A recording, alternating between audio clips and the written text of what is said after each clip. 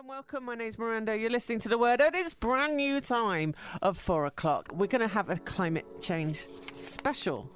Now, what does that mean? We've all heard about Extinction Rebellion. We've heard talk about climate change and national emergencies. But does it really affect us? Does it really matter? Everybody should know by now that we had Jeremy Corbyn and Dawn Butler at Ujima Radio. And Dawn Butler, who yesterday announced they'll be teaching the strength and resilience of black history via its Emancipation Educational Trust. So we managed to get a little bit of an interview with Jeremy Corbyn. We asked was what changes will they be making to the national curriculum in respect of black history? The main figures that were ever referred to in Africa were David Livingstone and Cecil Rhodes. Well, you know, there were a few other people. Marvin Rees admitted it himself 2 years ago, and Avon and Somerset and Bristol City Council were labelled as institutionally racist after the killing of the Iranian refugee Bijan Ibrahimi. Now, this was before Marvin Rees was elected, and Marvin readily admitted the council was institutionally racist, as are so many organisations, big or small. It's a nationwide issue, is it not? So Marvin Rees will be coming in this afternoon to discuss this in more detail. If you have a question you'd like to put to people are really concerned about what's happening to these whistleblowers and what kind of assurances they can be given if they do speak out in public. Well, there are many sides to this, and again, Miranda, we can very sensitively draw these. Princess Diana and her sons have really changed the way people feel towards the royal family. I think a lot of people will agree with me. I think because of that naturalness, that they are maybe just a little bit more accessible, a little bit more relatable, that has really changed everybody's opinion of the royal family, in particular with Meghan joining the family as well and sort of bringing that diversity, shall we say, into the royal family.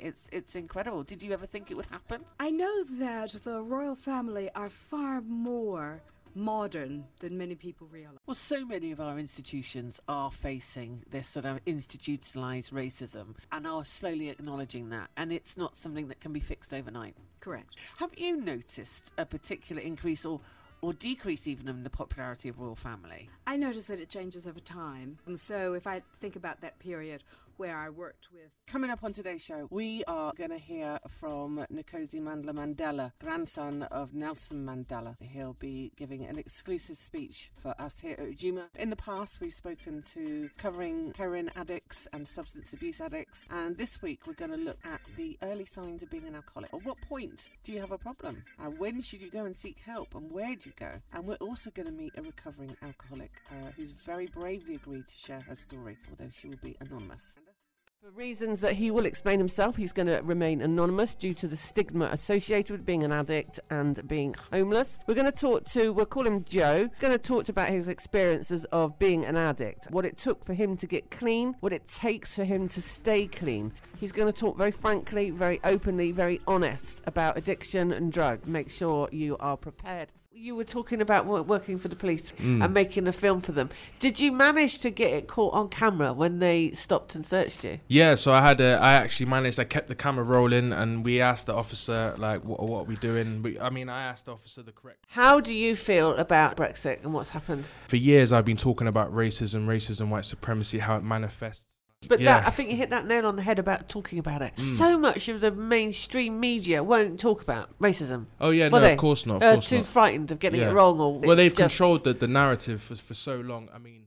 It's this confusion between shutting borders down and letting immigrant workers in as well, isn't it? And it's just people associating that. It's a very emotional argument, though. I mean, you really are triggering the base kind of instincts of people to protect their territory.